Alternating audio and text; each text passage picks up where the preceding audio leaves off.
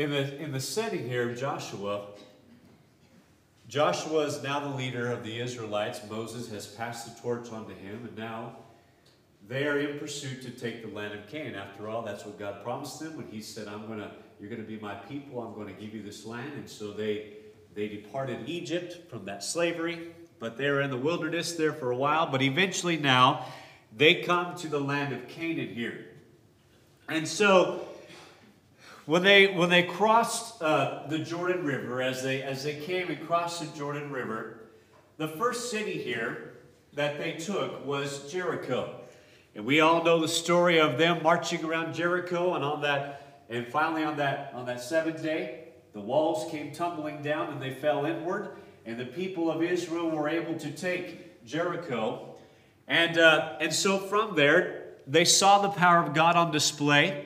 And I mean, they had seen the power of God on display before that they had even crossed the Jordan River. And by the crossing of the Red Sea and the parting of the Red Sea. But this gave them great victory. They felt God's presence, and they saw that he was faithful to his promise to give this land. And so what they did now is that after they conquered Jericho, the next one on the map for them was to attack Ai. And so they go over there and they begin to attack Ai, but there's a huge problem. They lose. And the reason why they lose is because of one man, Achan, who had taken the spoils from their battle here in Jericho, and because of his sin, the entire nation lost the battle here at Ai. Now, his sin was found out, and he was punished because of that. And then after he was punished by being stoned to death, and now after that had been done, the Lord now tells Joshua, I want you to go and fight against Ai again. This time, I'm going to give you victory. And that's exactly what happened. All the inhabitants of Ai perished, just as the Lord had promised. And that happens in Joshua chapter 8. Joshua 8. Now, from the victories of them taking Jericho and taking Ai, well, word was beginning to get around to them. To the various cities about the Israelites coming into this land. And they had heard about what had happened there in Jericho. They had heard about what had happened there in Ai. And now they begin to be afraid. In fact, they were worried to the point that some of them got together and formed an alliance to fight against the Israelites. And this happens in chapter 9 of the book of Joshua. Now, you've got these people here in Gibeon, which is not too far from Ai. It's only 5 miles from Ai. And they, of course, just as the other cities, heard about the Israelites coming. And perhaps the Gibeonites are thinking, well, we're the next one in line to be conquered by these people. And they're afraid too. But what they did, they kind of took a separate action. They didn't join the other cities in forming an alliance with them to attack Israel, but they thought of a plan to deceive the Israelites into forming an alliance between Gibeon and Israel. And so this is what they did. If you're taking notes, Joshua 9, verse 3. They chose some men to pretend to be ambassadors, and they brought along some choice items in order to kind of back the story of what they're going to tell the Israelites. And look here in chapter 9, verse number 4 and verse number 5. And they took old sacks on their donkeys, old wineskins. Notice the word old. That's very important for what we see here. Old sacks on their donkeys, old wineskins torn and mended, old and patched sandals on their feet, and old garments on themselves, and all the bread of their provision was dry and moldy. They purposely gathered these items, and they purposely dressed like this for a reason. And so they dress like this. They make their way now over there to Gilgal. So Gibeon to Gilgal, mind you, this is only about a 15-mile journey, which is pretty close. And the Israelites, they're camped out here in Gilgal, and so they make their way over, and they said that they've come from this far country, and they in Joshua chapter 9 and verse 6, they've come from this far country. They said they wanted to make a treaty or a covenant with the Israelites. And so because of this is where Joshua begins to question them by asking, well, who are you guys? And where have you guys come from? And so they answered again, they're from a very far country. And the reason why they had come all this way is because they had heard about the victories that they had. In fact, they talked about how on the other side of the Jordan River that they had defeated the two kings of the Amorites. On the other side of the Jordan, they had also heard about the Exodus from Egypt. They had heard about the parting of the Red Sea, how they crossed on dry land. They had heard about the great things that God had done for them and provided this victory for the Israelites. And so they told them that we have come to you now under the advice of the elders so that we can make a treaty, and all we want to do is just become your servants. That's all. And so they try to convince the Israelites of this, and what they end up now doing is showing them what they brought. Now they're given visual kind of evidence of how they've come from this far country. Look now in verses 19, or actually verses 12 and 13, again in Joshua 9. This is the bread of ours we took hot for our provision from our houses on the day we departed to come to you. But now look, it's dry and moldy. Is that right? No. It wasn't hot. It wasn't freshly baked. They purposely got old, moldy bread. In verse 13, and these wineskins which we filled were new. Another lie. Again, we know they were old. And see, they are torn. And these, our garments and our sandals have become old because of the very long journey. Another lie. So after the Gibeonites told this story and showed the Israelites the items, guess what? They believed them. They believed this lie. But in their decision to believe them, they made a huge mistake. If you're taking notes, note what is said in chapter 9 and verse 14. It says that they did not ask counsel of the Lord about this. They did not seek the Lord's guidance or approval for creating a treaty with the people whom God had promised that he would wipe out due to him giving the land of Canaan to the Israelites. Huge mistake. Huge mistake. And so from this, these people were invited to live among the Israelites, and of course a covenant was made with these people. And so the Gibeonites' plans, well, they worked.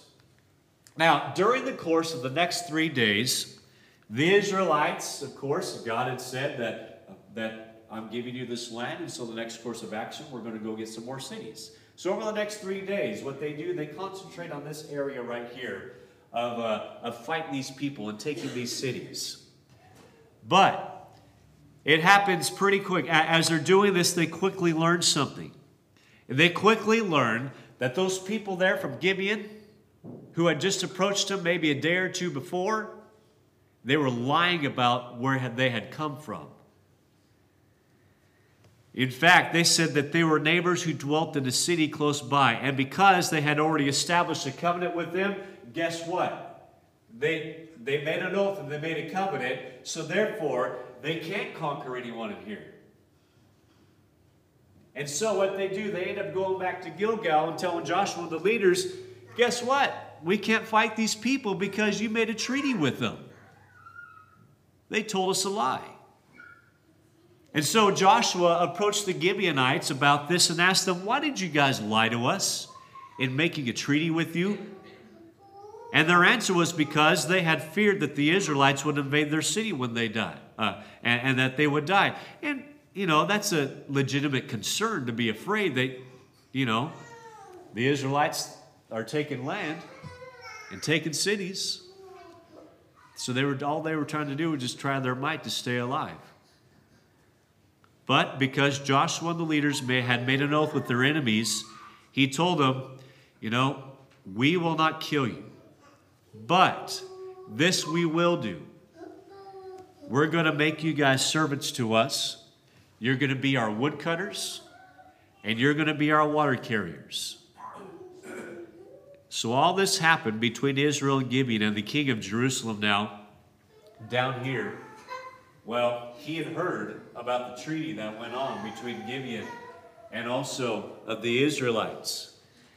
And that really concerned him, because now, I mean, after all, the Israelites, they were already powerful. Now they've got the Gibeonites along with them. Now they're even more powerful. And so what he does is that he sends messages down here to these other kings and these other cities here. And he says, I want you guys to join forces with us, and let's go up and let's attack these people. And so they banded together, and what they ended up doing, they all went up to Gibeon, and they surrounded that city, and there they camped out in order to attack those people. Now the Gibeonites, when they saw what was happening here, they sent word over to Joshua, who again was over there in Gilgal, and he told them that they were under attack, and that what they did, they said, come help us. And that's exactly what happened. Joshua gathered his army, and the Lord spoke to Joshua and told him that I'm going to give you victory in battle against these kings of the south. Now, it took all night. But they finally were able to make it over there to Gibeon, and they reached the city by daybreak, and it was just as the Lord had said. I mean, the Israelites really took it to them. They slew the other armies attacking Gibeon, and what it ended up doing, as they were attacking these people, well, now the enemy, they were fleeing southwest to around the part of Jarmuth. And so the Israelites, they chased them, and they slew the armies there. And as more were fleeing from the Israelites, the Lord did something incredible as the enemy was fleeing. In fact, the Lord had caused a giant hailstorm upon the enemies, and the hail was so large that it killed more men in those armies than the Israelites had actually killed with their swords. And what's even more remarkable to me is that none of the Israelites were harmed in this hailstorm. None. The power of God on display. That's remarkable. But that's not the only time the power of God was displayed on this day. Daylight was running out. Joshua knew that there were still more enemies to defeat. And so he wanted to carry this momentum of their battle against their enemy. And Joshua asked the Lord to do something that no man has ever done before. And so again, he asked the Lord this momentous task. Sun, stand still over Gibeon, and moon in the valley of Ajalon. So the sun stood still, the moon stopped, and the people had revenge upon their enemies. Is this not read in the book of Jasher? So the sun stood still in the midst of heaven, and did not hasten to go down for about a whole day. And there has been no day like that, before it or after it, that the Lord heeded the voice of a man, from the Lord fought for Israel. And sure enough, God showed concern for his people, and he granted Joshua's request. The sun and the moon stood still, again, for about a whole day. And you know what the result of all that was? The enemy was defeated. God provided victory, just as he had told Joshua that he would provide victory. Again, he's faithful to what he promises. And from this awesome event, in which there was no other day like it on earth, I believe we can learn a few things from it, especially about God. And that is, number one, God cares for his people. He does. What's amazing to me is how God still cares for people no matter what mistakes they make. And we know that Israel messed up. In fact, they messed up a lot of times, but in this particular occasion, they messed up big time by making a peace treaty with the enemy. And when Joshua began to prepare for battle, the Lord didn't approach Joshua and say, well, because you guys made your enemy your friend and created this treaty and oath and covenant with them, I'm sorry, but you guys are on your own. I'm not going to be behind you. I'm not going to give you victory here. The Lord didn't say that. And the Lord didn't act that way because of the mistake that they had made. Even when they made the mistake, the Lord was still concerned about his people, and he wanted them to be victorious, and he was going to help them out. And you know, we're like this with our children. I mean, we see our children make mistakes, possibly even when we advise them, well, you ought not to do that. And sometimes our children make unwise decisions. So we see them fall, and we see them make mistakes. But even though our children might not listen to wisdom or might not listen to advice, and we see them make decisions other than what we advise, does that mean that we just stop loving them because, well, they didn't listen to me? Absolutely not. In fact, we have so much love and concern and care for them that we want to be there to help them up, to help them out, and to pick them back up when they need help. That's how much we love our children. And when you consider God, we serve a God who loves us so much. And God wants to help us out in any way possible. And you know, sure, he's not going to provide a miracle of sending hailstones upon our enemies or make the sun stand still for us. But in whatever ways that are according to his time, in whatever ways that are according to his own will, though, he expresses his concern and his love toward us. In fact, Peter said this, and I love this, what Peter said in 1 Peter 5, verse 7. He says, casting all your care upon him. The Lord wants us to do that. Why? For he cares for you. That's why. He cares for you. And he cares for me. David wrote this when he was burdened. And thinking about his enemies, Psalm 55, verse 22, cast your burden on the Lord, and he shall sustain you. He shall never permit the righteous to be moved. I love the thought that whatever that any of us might be facing, no matter how big or how small it might be, God is concerned about it. And he is concerned about you facing that difficulty in life. And he's so concerned about it that he wants you to cast it upon him. He wants you to surrender it to him. So let me ask you this. How do we do that then? How do we cast all of our care upon him? He wants us to, but how? Well, there's a phrase in verse number 14 of our text here in Joshua 10 that provides a key on how we do that. And this, you know, the first few times when I was reading this and studying this, it really didn't jump out until a few times later that really caught my attention. And it's this phrase here, that the Lord heeded the voice of a man. He heeded the voice of a man. Do you know why the moon and the sun stood still on that day? Because he listened to the voice of one man. It was Joshua's request. And that really struck me, because I want you to think about this for a second. You know, I don't know, it was maybe a couple years ago that they upgraded the lens in the Hubble telescope. And because they did that, we're able to see far deeper into outer space. And it's amazing how many more stars we can see. And considering that, it really puts into perspective how vast this universe is. And in the vastness of this universe, you've got planet Earth. And how big Earth is and all the people that are on it. Back then, you had the nation of Israel.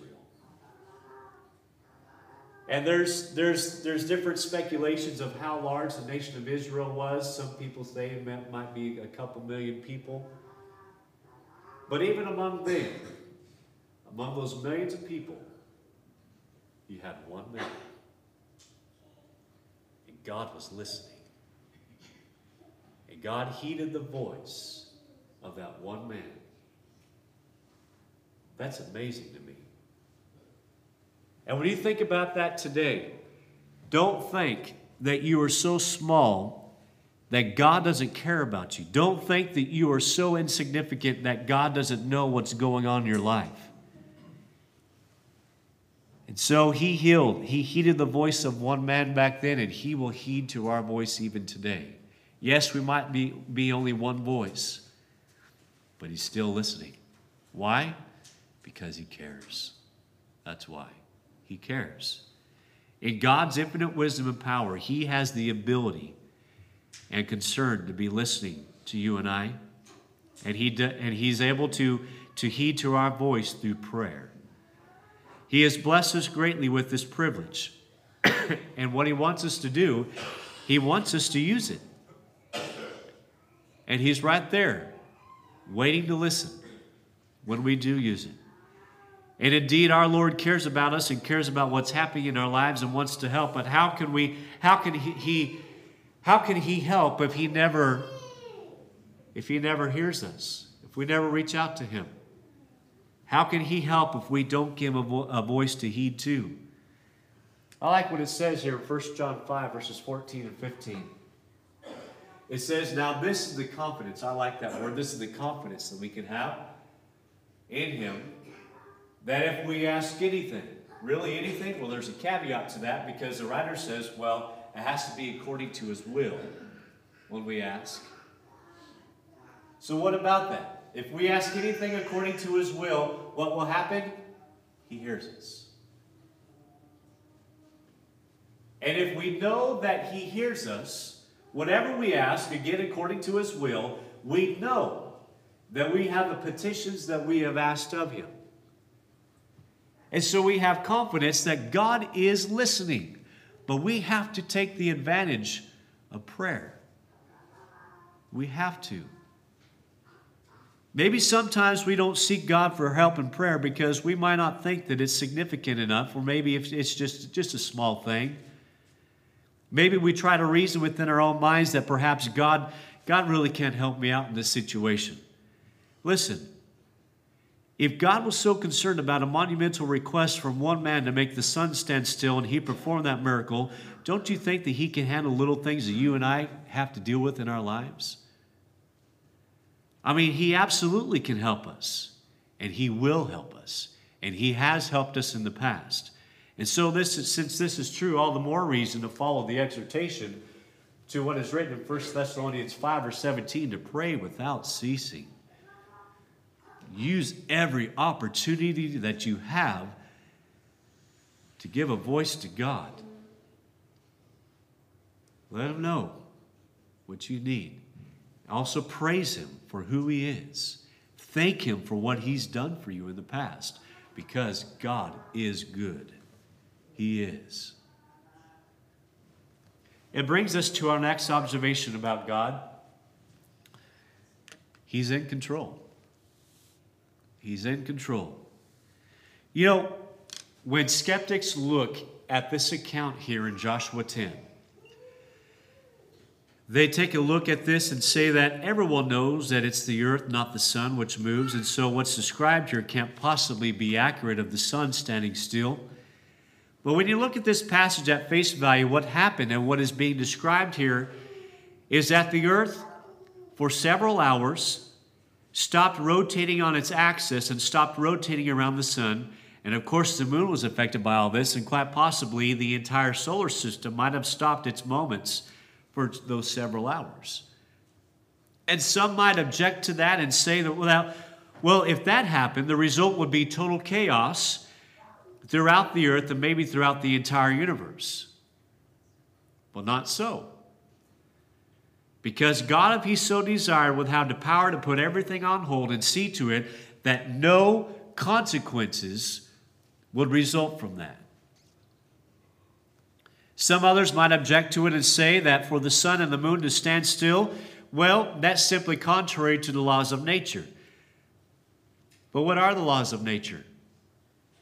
Well, they are simply the processes which God has set in motion, and because God is sovereign, and because he can alter, and because he can suspend, and he can reverse or even cancel those processes at any time that he wants, He can do that. In fact, that's what a miracle is. It is when some usual pattern of nature is changed or when it's interrupted due to God intervening in that particular aspect. It's not reasonable to think that God would allow himself to be the prisoner of what he has created. And when we think it like that, we limit God's power. We do. And any man that has enough sense to make a clock certainly has enough sense to stop it, doesn't he? And surely a God who could speak a universe into existence can do anything that he pleases with that universe and its various components. He has the power of what he has created, and not just create something and stand back and say, well, that's all I can do with that. I can't do anything else with it. We can't limit God's power in that way. God is all-wise, and God is all-powerful. And if in our own logic, in our own reasoning, if we rule out miracles in the Bible, we have to rule out the virgin birth of Christ. We have to rule out the resurrection of Jesus Christ and a whole host of other biblical events. Either God could do anything or he is not truly God. And so this passage, it reminds us that God is in control. And God is in control of this universe. Now, there is, of course, much that we don't understand, such as, why natural catastrophes happen, why terrible diseases occur. In the Bible, God reveals his purpose for some things that happen, maybe some earthquakes that happen, maybe some diseases that happen, and we have a little bit of an insight on why those things happen and how God intervenes throughout the Scriptures. But in the vast majority of cases, we might never understand why things happen in this life. But here's the advice of one poet regarding life's mysteries. He says, all God's testings have a purpose. Someday you will see the light. All he asks is that you trust him. Walk by faith and not by sight. See, the Bible reminds us again and again that this is not an impersonal world, that God didn't create this universe, wind it up like a clock, and then simply remove himself from it. And the reassuring truth is that God is actively involved. He's actively involved in the affairs of this world and the individual lives of people. And in spite of what little we may understand, we can be comforted by the fact that God is in charge. We can. Now, this is shown time and time throughout the Scriptures to where he's been in control of kingdoms and nations. We've seen how he's risen up rulers and then brought them down. We've seen how he's done that with nations as well. We've seen how he was in control of his son coming to this world and making a way for us to be saved. And he's still in control today, whomever he rises up in power. No matter if we might grumble about it, no matter if we might be angry about who might be the leader, no matter what laws might be passed in this nation, no matter who might be in the White House, God is still in control of all these things. He's in control of granting salvation to those who accept the gospel of Christ. He's still in control and will always be in control. Why? Because he's the creator of all things. That's why.